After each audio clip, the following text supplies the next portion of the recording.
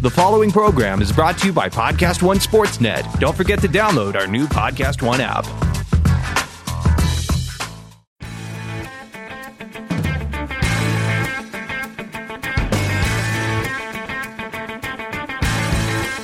Hello, everyone, and welcome to the AP Top 25 College Football Podcast. I'm Ralph Russo, the college football writer with the Associated Press.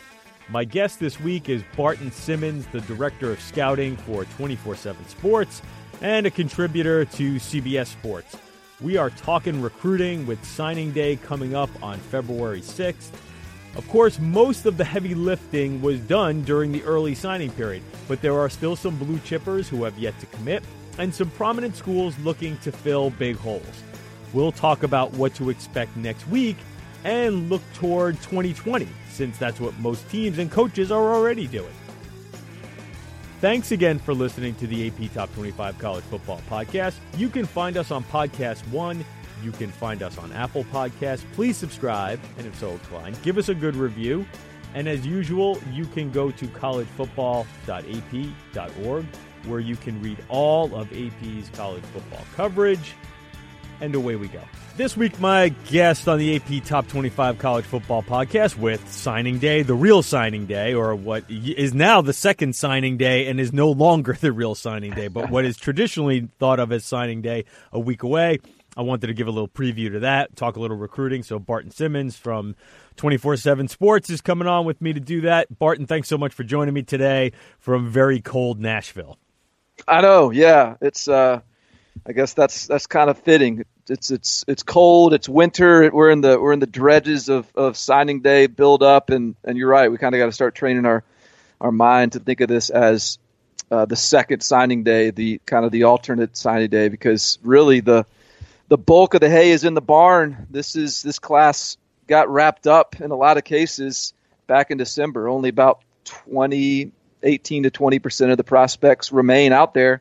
But I guess to that point, it makes those remaining few guys that much more important. Yeah, we'll bring a lot more attention to those guys. Let me ask you, just from a business standpoint, do you think this is good for your business? Listen, you're just like me. You know, you sort of make your living off of college football, and you make your living off of college football recruiting. Has this alternate signing day or the early signing period that has turned this into something of an afterthought, this February signing period, do you think it's hurt your business?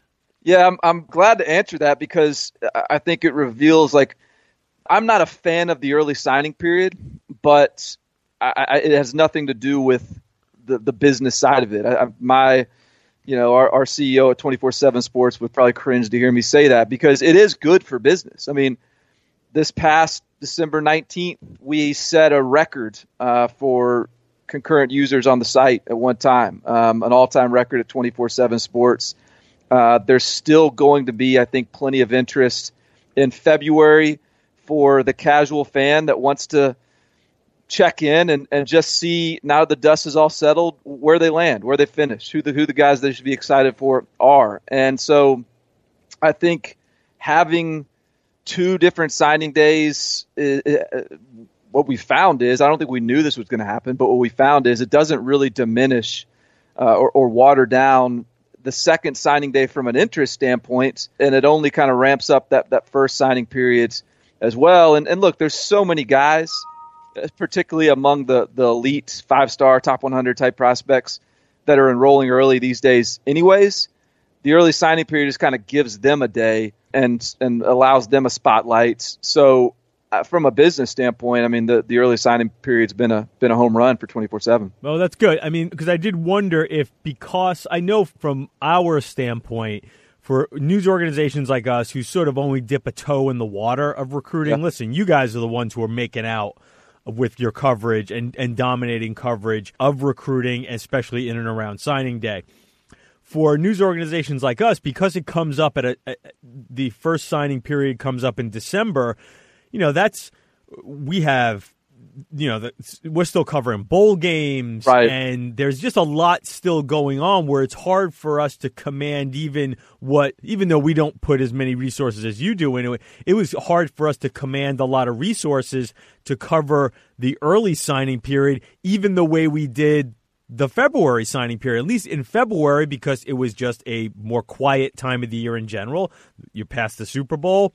things in general in sports are a little more of a lull, we were able to commandeer a lot of our resources and at least focus it for a few days on recruiting.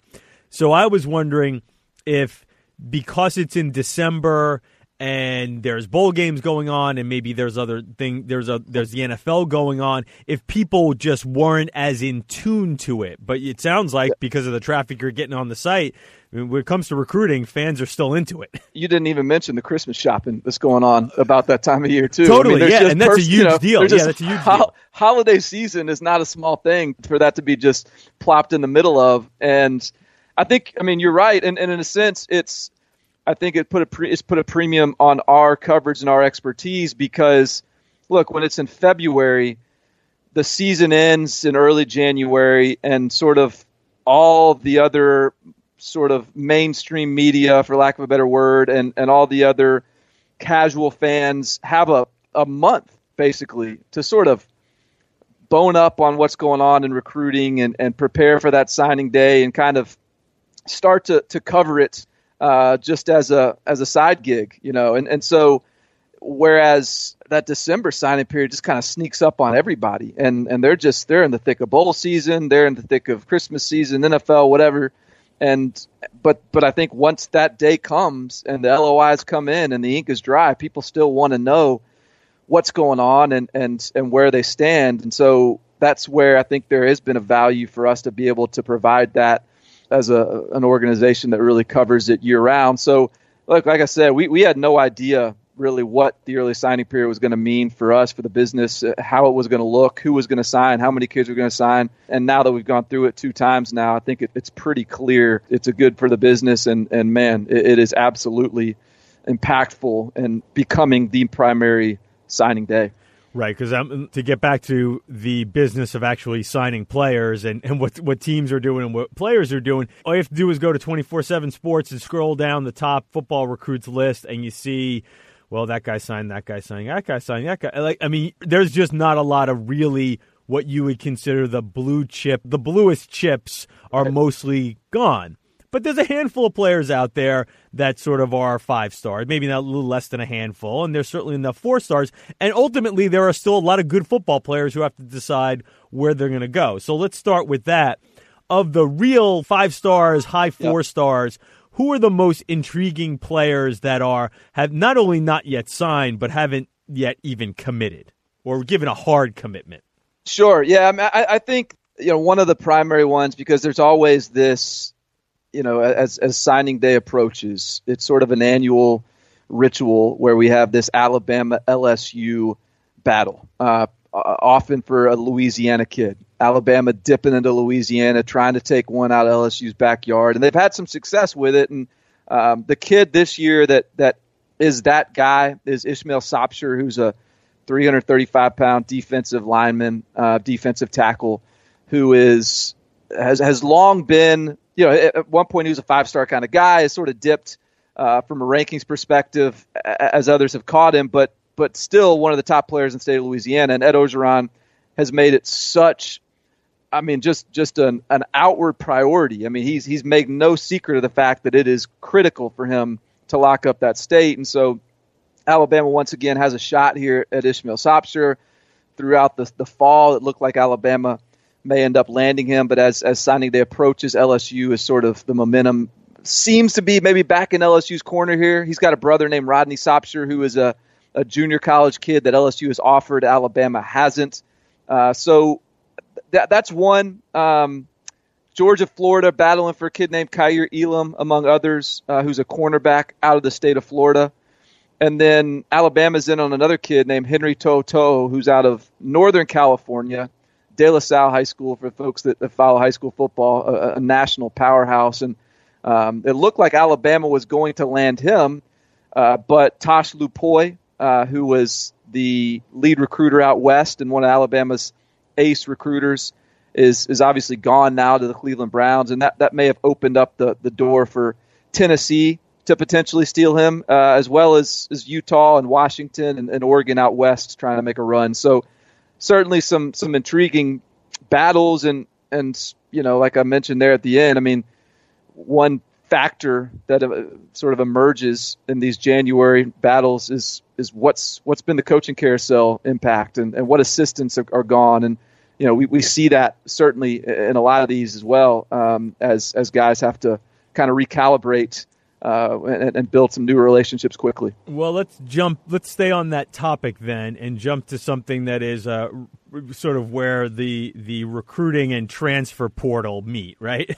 Bru McCoy, the 5-star wide receiver who went to USC, signed a letter, went to class, which is a bad idea, by the way, if you're a football recruit who decides who changes their mind. Though I think he had already signed a letter, so I don't think that would have necessarily mattered. If he hadn't signed a letter going to class, would have sort of triggered his being locked into USC. Anyway, when Cliff Kingsbury decides to no longer be the OC at USC after a few weeks and takes the Cardinals job, McCoy decides that he doesn't really want to be at USC anymore, and he is already, I believe, enrolled at Texas. Now, his transfer situation will play out, and there might be waivers and things along those lines.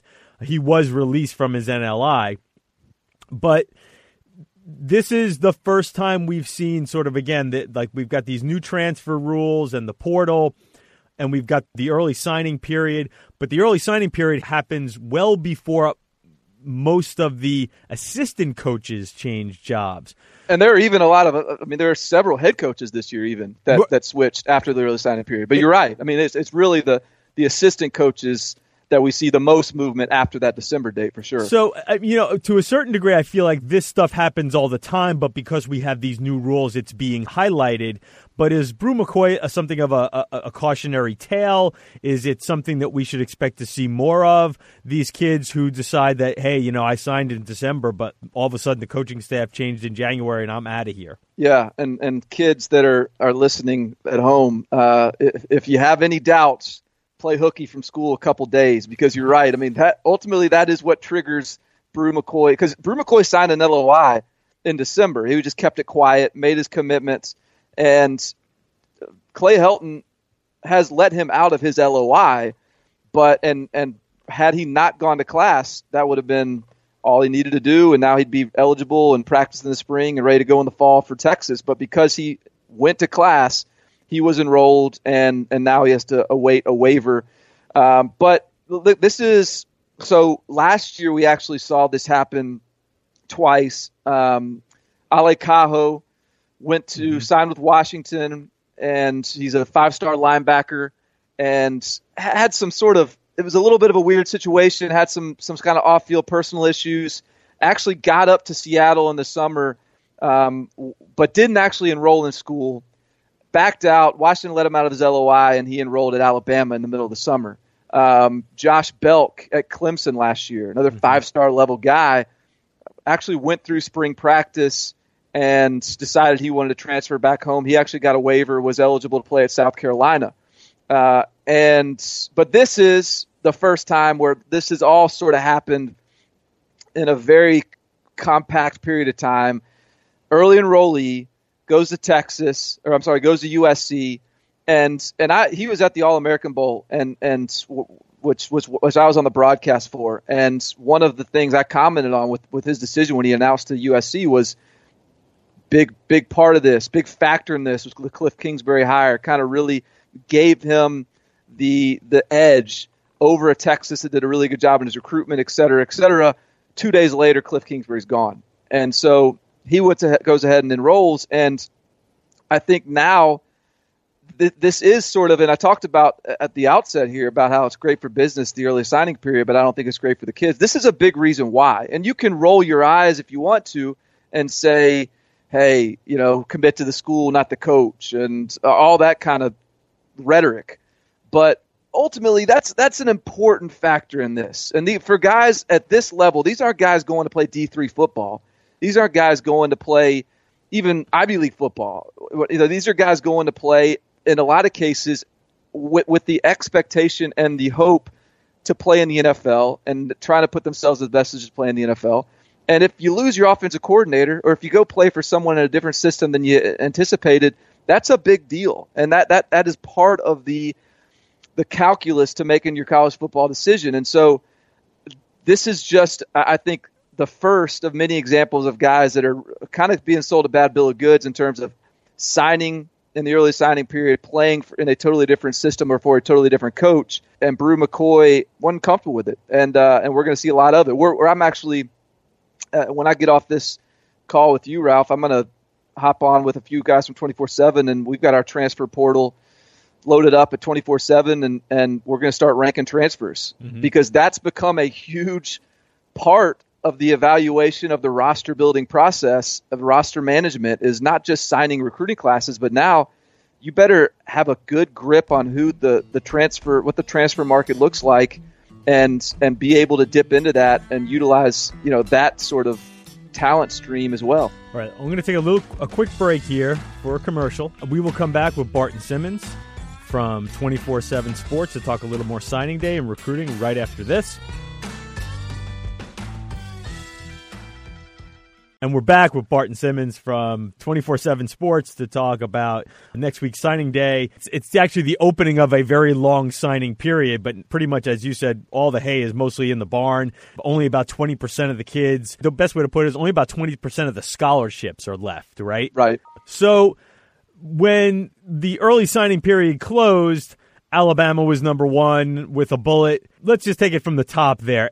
Any chance anybody could catch up to Alabama at this point, or is that pretty much locked up as far as the recruiting title is concerned? It's pretty locked up because there's not really enough, as we mentioned, 5-star type of guys to move the needle that would allow someone to climb up and even allow Alabama to lose enough guys because so many of their guys are already signed and locked up. So Georgia is sitting at number 2. Georgia could creep up there and get pretty close to where Alabama is in terms of our team ranking formula and the score that these teams are putting up. So Georgia could make it a close second, but that's about as good as we're going to do in terms of a race for number 1. We see a lot of news organizations that cover recruiting, and they rank their classes and their players in different ways or slightly different ways. Can you explain 24/7's process for ranking the classes? I can explain it in a very general sense. Okay. You can go to our site, and right next to, you go to our team rankings, and it says 2019 football team rankings. And right next to it, in smaller letters, it says last updated on, and then there's a little information icon. You can click on that information icon and get the full mathematical breakdown about the Gaussian distribution formula and the standard deviation and all these sort of things that I'm not smart enough to articulate well. But basically, what it boils down to is we are rating and evaluating players and giving them individual player ratings. That is fed into our 24/7 Sports composite player ratings, which pull from the other industry leaders to give you an industry basically snapshot of what these guys are rated. We feel like that is a good sort of industry-wide way of having a sense on who the best players in the country are. We certainly have our opinions and we believe strongly in them, but we also believe that it's a good sort of unbiased way to articulate and indicate these rankings. And we plug those player ratings into our team rankings formula, and each team, your highest rated commit is going to count for roughly 100% of his player rating. Second, 98, 95, 90. It sort of goes down the list like that to where your highest rated players count the most towards your formula, and that dwindles down to where your 20th rated commit or somewhere in that range hardly counts at all towards your class. So that's a long way of saying it's basically we're plugging in the player rankings into each team's team ranking to find out who the best class is. Yeah, and I think just for listeners who maybe read more of mainstream media like AP and will read our coverage, we tend to steer these days towards referencing the 24/7 recruiting rankings because of that composite element.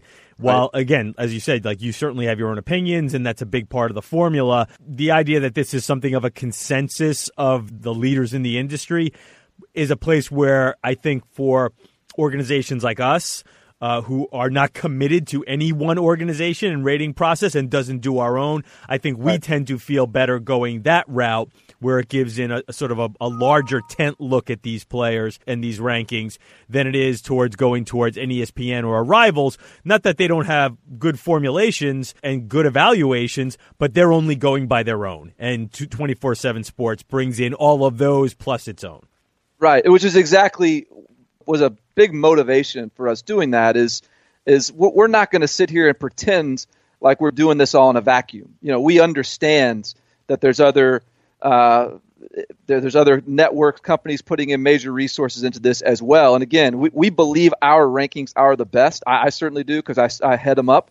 But we also understand that they're going to see things we don't see. They're going to go to camps we're not at. They're going to have exposure to players that we may not. There are thousands, tens of hundreds of thousands of high school football players out there, and we just can't see them all. And so we think it is an honest way to approach it, to give the user an opportunity to see really more of a consensus industry-based composite ranking. Okay, went off on a little bit of a tangent there, but I thought it was worth explaining because a lot of my listeners might be different from the folks who generally visit your website or who are sort of like dyed-in-the-wool recruiting fans.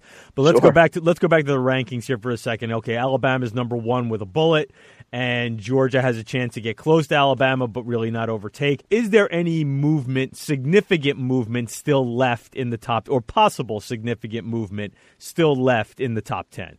I think a couple of programs to keep an eye on that are still having a lot of activity. Really, probably this, if you go to our rankings, you kind of look through the 8 through 12 range. You got Oregon at 8, who's putting together their highest ranked recruiting class of all time under Mario Cristobal, who they're number 1 currently in the Pac-12 and are likely to finish that way. They've still got some guys that they've got a real opportunity to land. We've got a little room left to make possibly a move, jump above LSU, maybe get up there by maybe in that top 5 type of range. Also, Penn State at 10. They've only got 20 commits. They've got some room to work with and some players teed up that they've got a pretty good shot at landing. They could jump as high as in that sort of top 6, top 5 range. There's still a chance they could land the number 1 class in the Big Ten. They're chasing Michigan for that. So I think that's an interesting race to watch.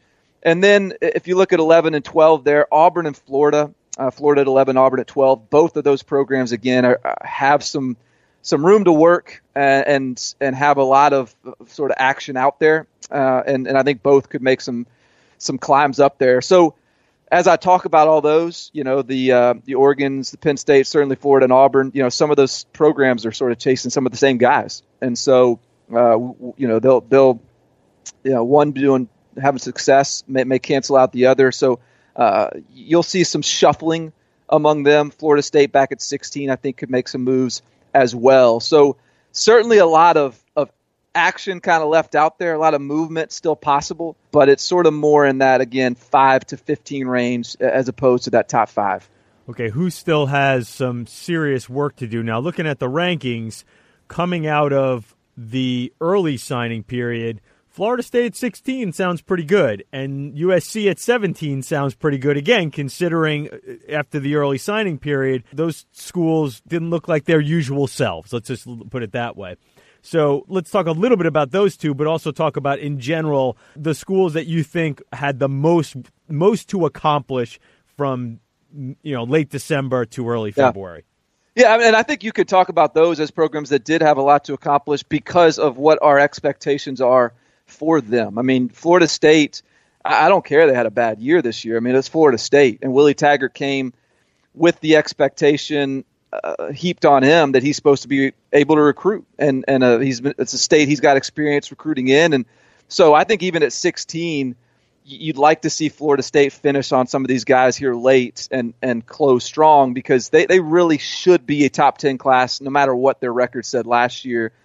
And the same can be said for USC. We actually, Brew McCoy is no longer a commit for them, obviously, but we're not including him in their signing class either, even though he signed with the USC technically in December. Mm-hmm. That move before the February signing period has put him in Texas's class for us. So USC is typically a late closer.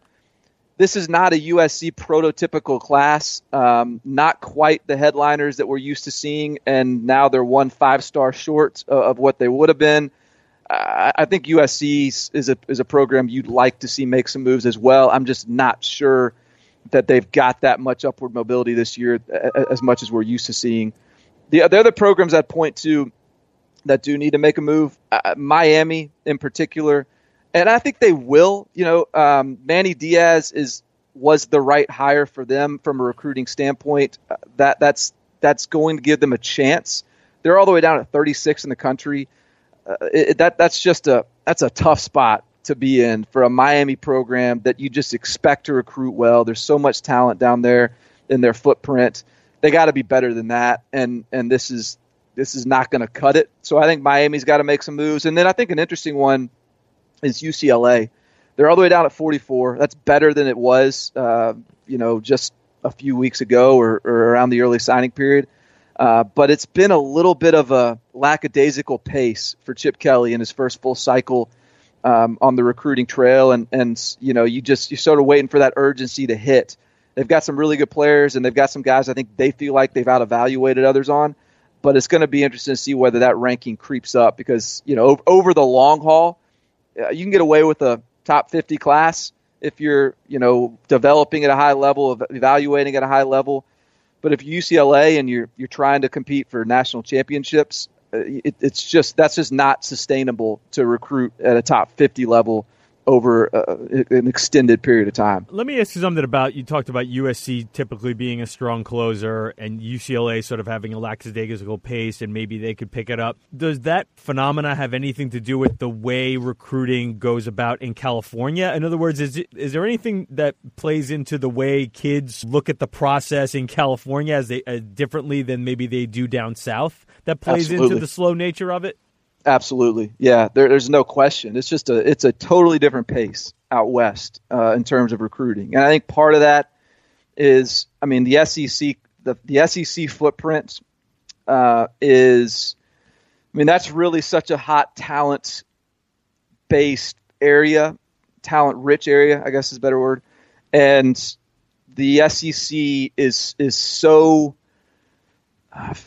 frenetic and so competitive in terms of the offers going out early and the commitments going early, and it's just a totally different recruiting environment in the SEC, and even in the Big Ten of late. It really began with Urban Meyer's arrival at Ohio State, but it sort of accelerated with Jim Harbaugh's arrival, and then James Franklin, and now you got really aggressive recruiters like PJ Fleck, and I think Jeff Brom has done a good job recruiting, and so it's getting increasingly competitive in the Big Ten as well. And so I just think that creates an environment to where the pace, even an already accelerated pace, accelerates even more so on the East Coast. And then so it's just a different environment out west. The kids are a little bit less overexposed. The media doesn't cover it as heavily. The local media doesn't cover it as heavily out west. Kids aren't getting as many phone calls. It's all a little bit slower out there from a recruiting standpoint. And also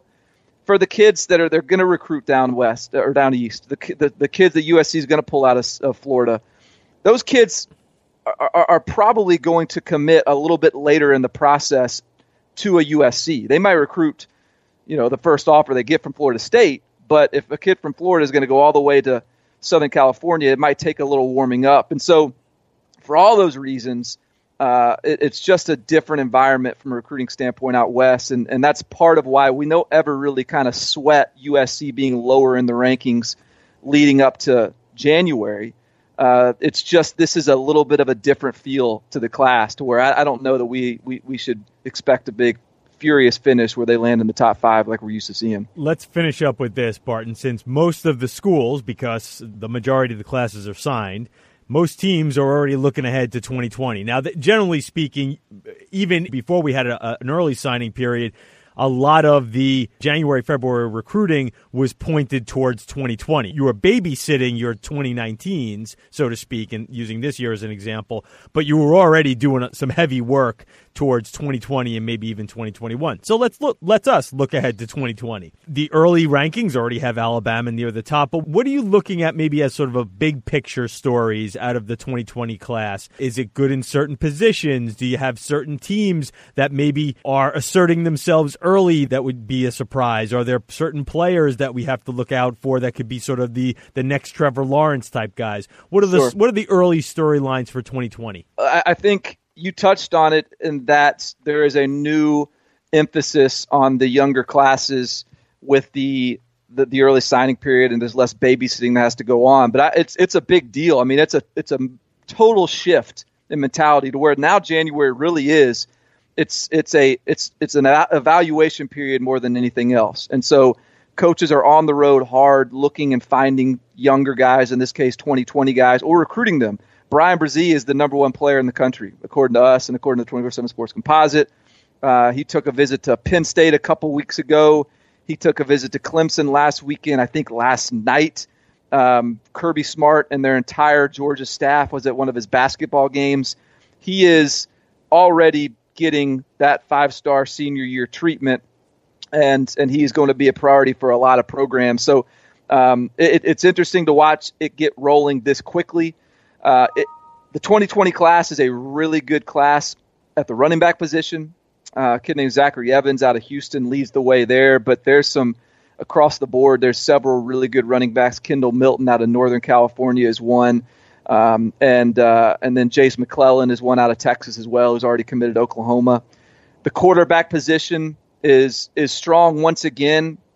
And I think one of the interesting storylines at quarterback is, we're sitting here looking at Trevor Lawrence and the impact he's having at Clemson and all the skill guys around him. And man, Clemson just looks like they're not going anywhere with 2 more seasons of Trevor Lawrence. Well, the number one 2020 quarterback in the country is out of Southern California, St. John Bosco, a kid named DJ Uiagalelei, 6'4", 240-pound kid, one of the strongest arms we've ever seen in the high school level. Right now, despite being a Southern California kid, he's a favorite to land at Clemson. So if they can kind of bookend that Trevor Lawrence era with the DJ Uiagalelei era, we may just have to hear Dabo Swinney talking about the Roy bus for another 5 or 6 years, because they're just not going anywhere. And across the board, Clemson, it's going to be more of the same of Clemson recruiting at a really high level, Alabama recruiting at a really high level, Georgia recruiting at a really high level. And now we've got, I think, a really competitive setting in Texas with Texas A&M and Texas in the state of Texas. And the Big Ten is sort of wide open once again with Urban Meyer taking a step back. So from a big picture standpoint, I know you asked me specifically about 2020, but from a big picture standpoint, I think we're entering or are currently in one of the most competitive eras of recruiting in terms of just so many programs doing it at a really high level.